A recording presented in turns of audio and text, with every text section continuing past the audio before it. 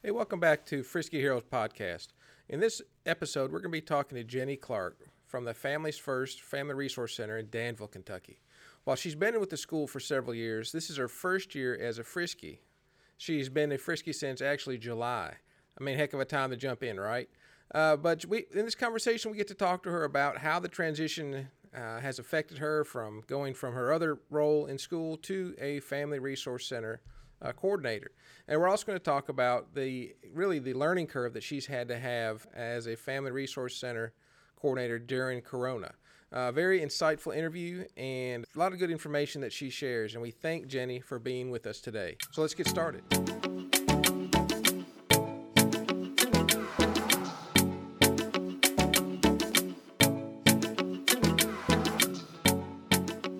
Hey, Jenny, thanks for being here at the Frisky Heroes podcast. And can you tell the audience a little bit about yourself and where you're from and what schools you work for? I am Jenny Clark. I'm with Families First Family Resource Center here in Danville Independent Schools District.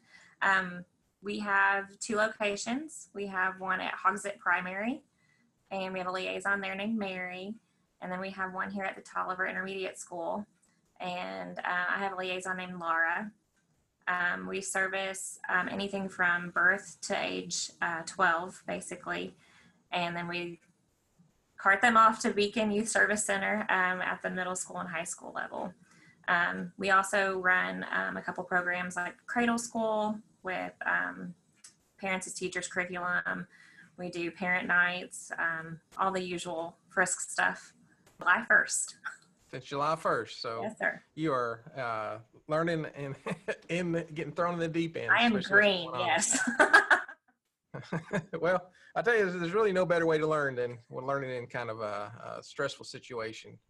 Because a lot of the things we think are important suddenly become unimportant, and so it's a good way to learn. And where were you before you were a Frisky? I actually worked for Danville Independent Schools at the elementary level. I've been an instructional assistant for the last 5 years. Okay, so it's not like you just started totally green. I mean, you've had lots of experience Yes. for 5 years. Yeah. Okay. Now, we had a little discussion before this about the names of your schools. Obviously, they're not elementary or middle school, or it's the primary and intermediate. Can you kind of explain, one, what that is, and two, how did that happen? Okay, we have Hogsett Primary, and it serves preschool through first grade. And then we have Tolliver Intermediate that services second through fifth grade. And then we do have middle school and high school. But basically what happened was we had 3 elementary schools, and we noticed that a lot of kids moved inter-school-wise throughout the year. So that was kind of detrimental to their education as well as their social status, like not status, I guess, but social functioning, because they couldn't keep their friends and that kind of thing.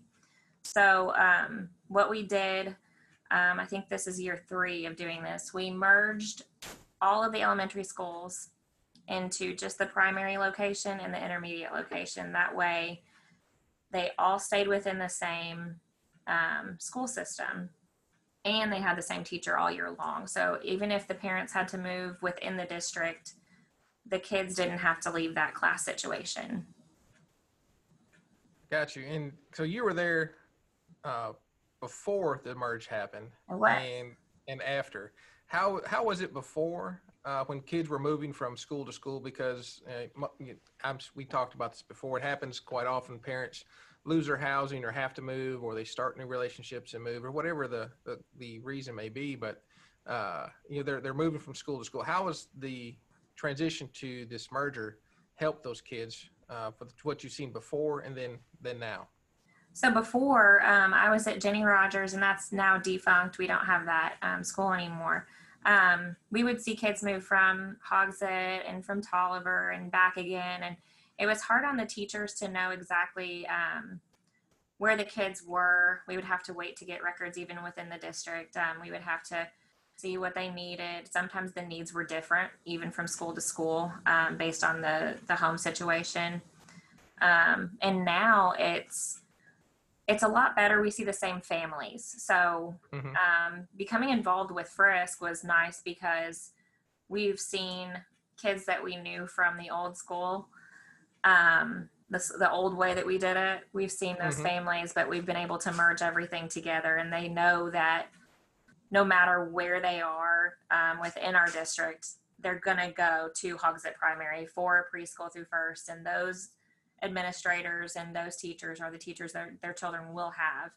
And then coming up, they know that they're just going to go to Tolliver Intermediate, no matter where they live in our district. And I think that's comforting to the parents as well as the kids. So socially, the kids get to keep their friends, and they get to know the teachers within the buildings a lot better. It is a lot bigger. We do have more teachers within the schools. So instead of 2 second grade teachers, we have 6, just like, whenever you would like maybe merge with a county instead of having the independent district. But we still maintain the Danville Independent District, which was nice as well. Well, I can tell you from as a child moving from Detroit, Michigan to Louisville, Kentucky. I know you can't tell by my accent, but I've acclimated pretty well. But yeah, I moved in 10th, right before 10th grade, and talk about, this is well before even social media. So, losing friends is very hard, and trying to make all new friends. So, these kids who are moving from school to school, yes. I mean, that's got to be a pretty big stressor on them. Yes. And in the home life situation, you never know exactly what's going on, and you try. And I think it does work out a lot better. I think it is a comfort to the parents just to know that there is like a standstill. Like this is where the wall is, and we have them covered. Excellent. Definitely, I can see the benefit of the continuity of care, and something that, yes. How many people or how many children are in your schools? So normally, and I say that, normally we have 600 or so at Tolliver, and I believe it's about 300 at Hogsett, just because they only cover certain, that grade area. But last year we had, I want to say it was right at 600 enrolled at Tolliver. Okay, so that's a good size school system. It's not like Jefferson County big, but I think there's a lot of benefits to having that size school system, because you can do a lot of things without having 50 different administrators trying to pull in different directions. So that's definitely a good deal. Well, we're going to jump in the Fast Five, just 5 questions real quick to kind of get to know you a little bit better. Tell us about your family. Okay. Well, I'm originally from Indiana. I met my husband in Lexington, and he's actually from Danville. We have 3 kids. One's a sophomore, one's a 5th grader, and one's just starting kindergarten. We have a dog named Raleigh, and a cat named Poppy, and a hamster named Earl. That's awesome. That's awesome. That's you have preschool and all the way up to high school. Yes. Mine are all within 4 years of each other, so they're kind of moving. They're moving along as a gang, the Lemon Gang, I guess. What is something that you're very passionate about? Oh gosh, food. So I have a culinary degree. That's where I actually started out of high school. Begrudgingly to my mom, she did not want me to do that, but. After we had our second child, I learned that the restaurant business was not conducive to having a family. I just didn't want to live like that. I wanted to be able to come home at night and read to my kids and tuck them in and all that. And I was not being able to do that. So I went into retail, but food is definitely still my passion, and my family has to try a lot of random things. Well, I'm sure that's a benefit. It's not like you're feeding them something. They like it for the most part until it's like random vegetables like turnips and fennel. We started getting with the crazy stuff, right? Yes. I actually have a second cousin. He's a chef he's from Canada. He's works at a resort up in the Yukon. Wow. And he just sent me a picture a couple days ago, and he already had like 3 or 4 feet of snow up there. So that's how he lives. Well, he works, I think 12 to 16-hour days for like 6 weeks, and then he's off 6 weeks. And there's no breaks. There's no days off, because when you're up there, you're up there. So, I mean, you're probably 8-10 hours from the nearest real town. So. My goodness. I couldn't do it, but he seems to like it. That's cool. So what are some of your favorite hobbies? I think I can guess one. Okay. cooking. I That don't would be the one. bake. I'm not good at measuring things. I don't like baking. It's too much science for me. I like to crochet and I like to go hiking and camping. Awesome. Well, you're in a pretty good spot for that. I know Oh the Red yeah. River Gorge and Big South Fork over there. It's Yeah. pretty close. Yeah, it's within about an hour. Yeah. We go a lot. So that's awesome. What's if you had one day without kids, without a job, just one day to yourself, what would you do? Probably go hike. A lot Awesome. easier without kids. Oh yeah, much easier. All right, the last one here. If you could change the world by making one law or one decree, what would that be? Ooh. Gosh. I feel like I'm gonna step on toes or something. One law or one decree. I think I would go with being able to just have everybody be fed. It's so in Danville we had a thing called Grace Cafe before COVID quarantine, and it was fully funded through grants. It lost its funding, and it was a pay if you can kind of place. Like Bon Jovi has a place like this too, randomly.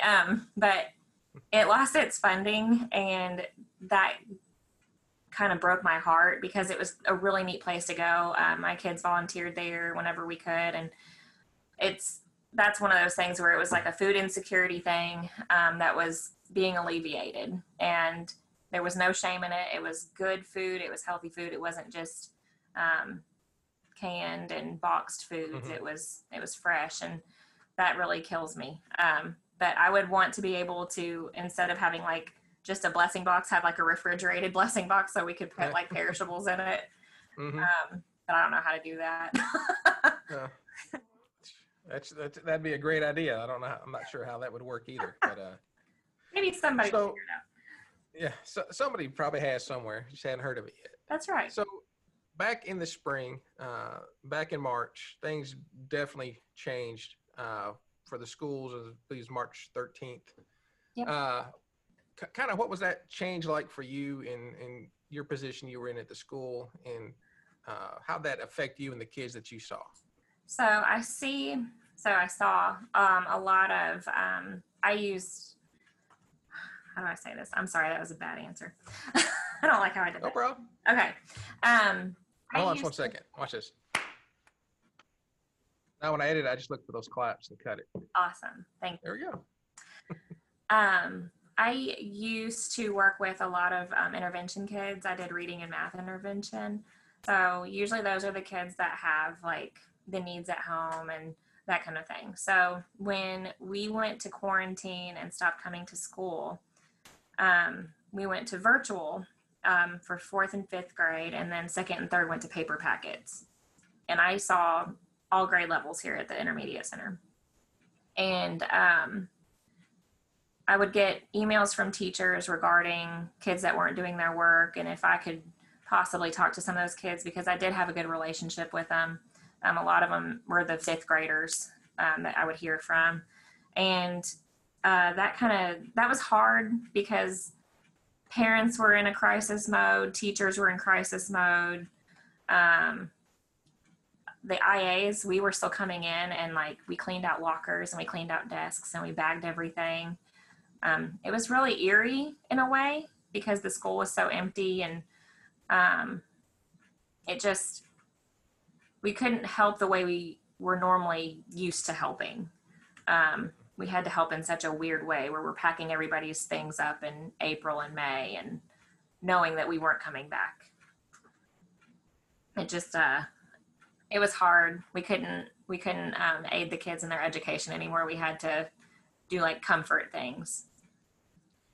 And so how did you see that affect your kids on kind of not only just the educational level, but also the emotional level? I like that you asked that. We would see them out, like when we'd go to the grocery store, even though kids weren't technically supposed to go, but I mean, how are you going to just leave a small child at home?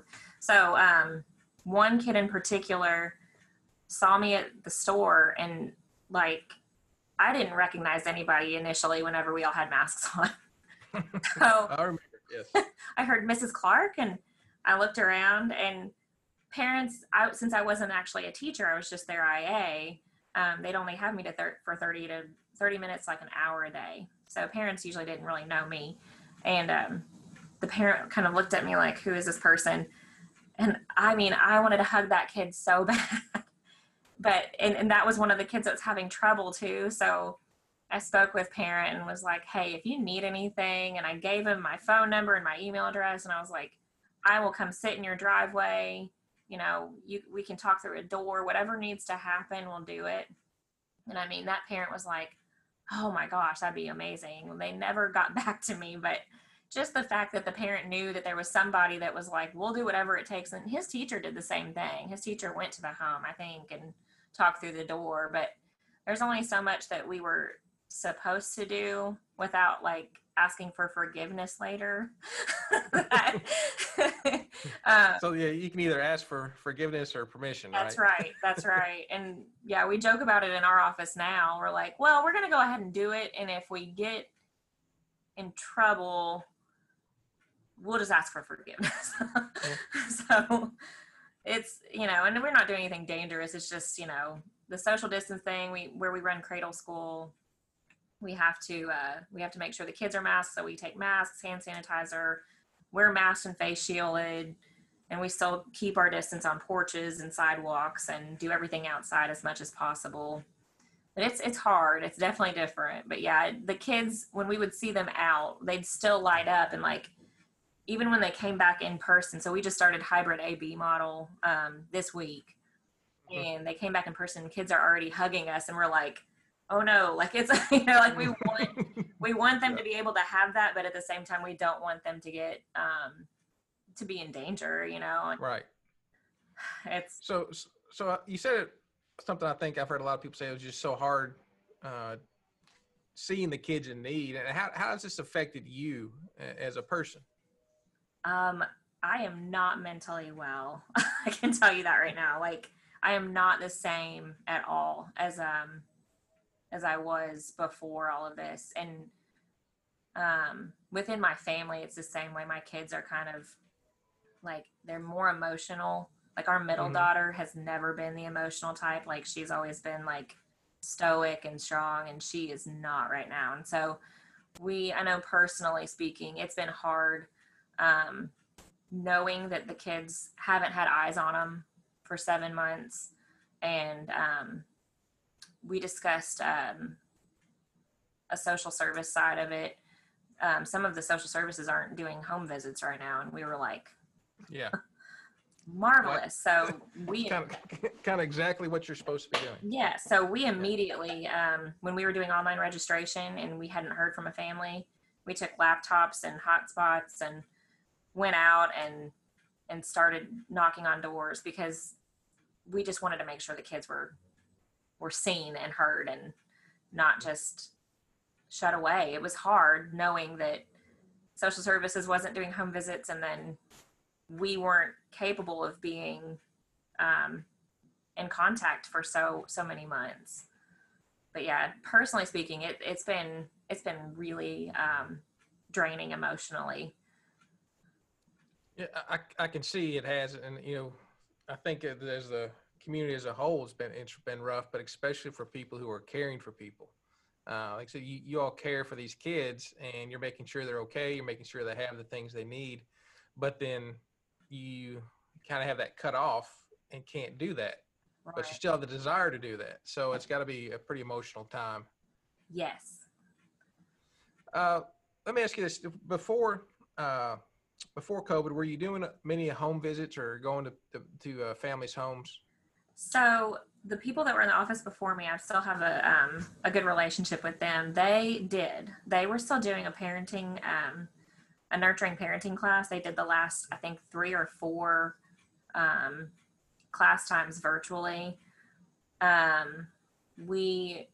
When I came in July, they had just wrapped up the last one.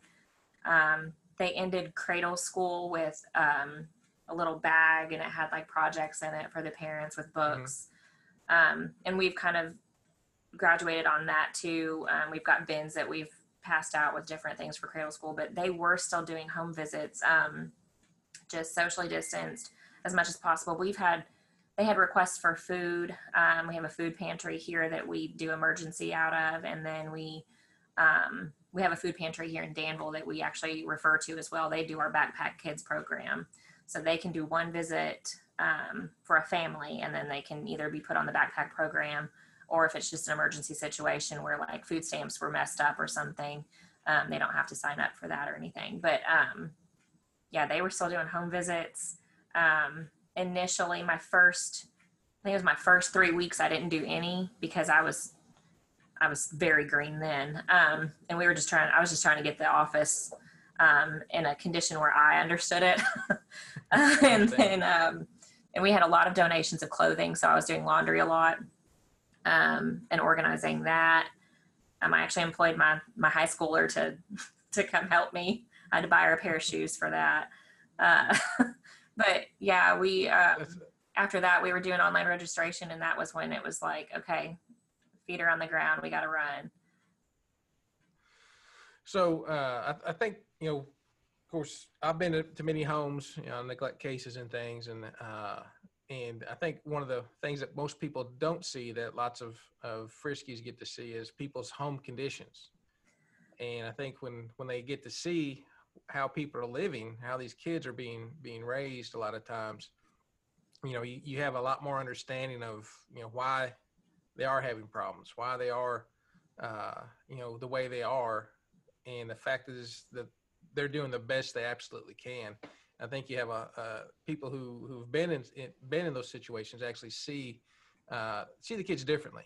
Definitely. With more kind of great job for showing up for school today. Yes. Yeah, you got the same clothes on, but you're here. Yeah. Awesome. Oh yeah. So how are you kind of with your group of Friskies around there, or other people who kind of help you?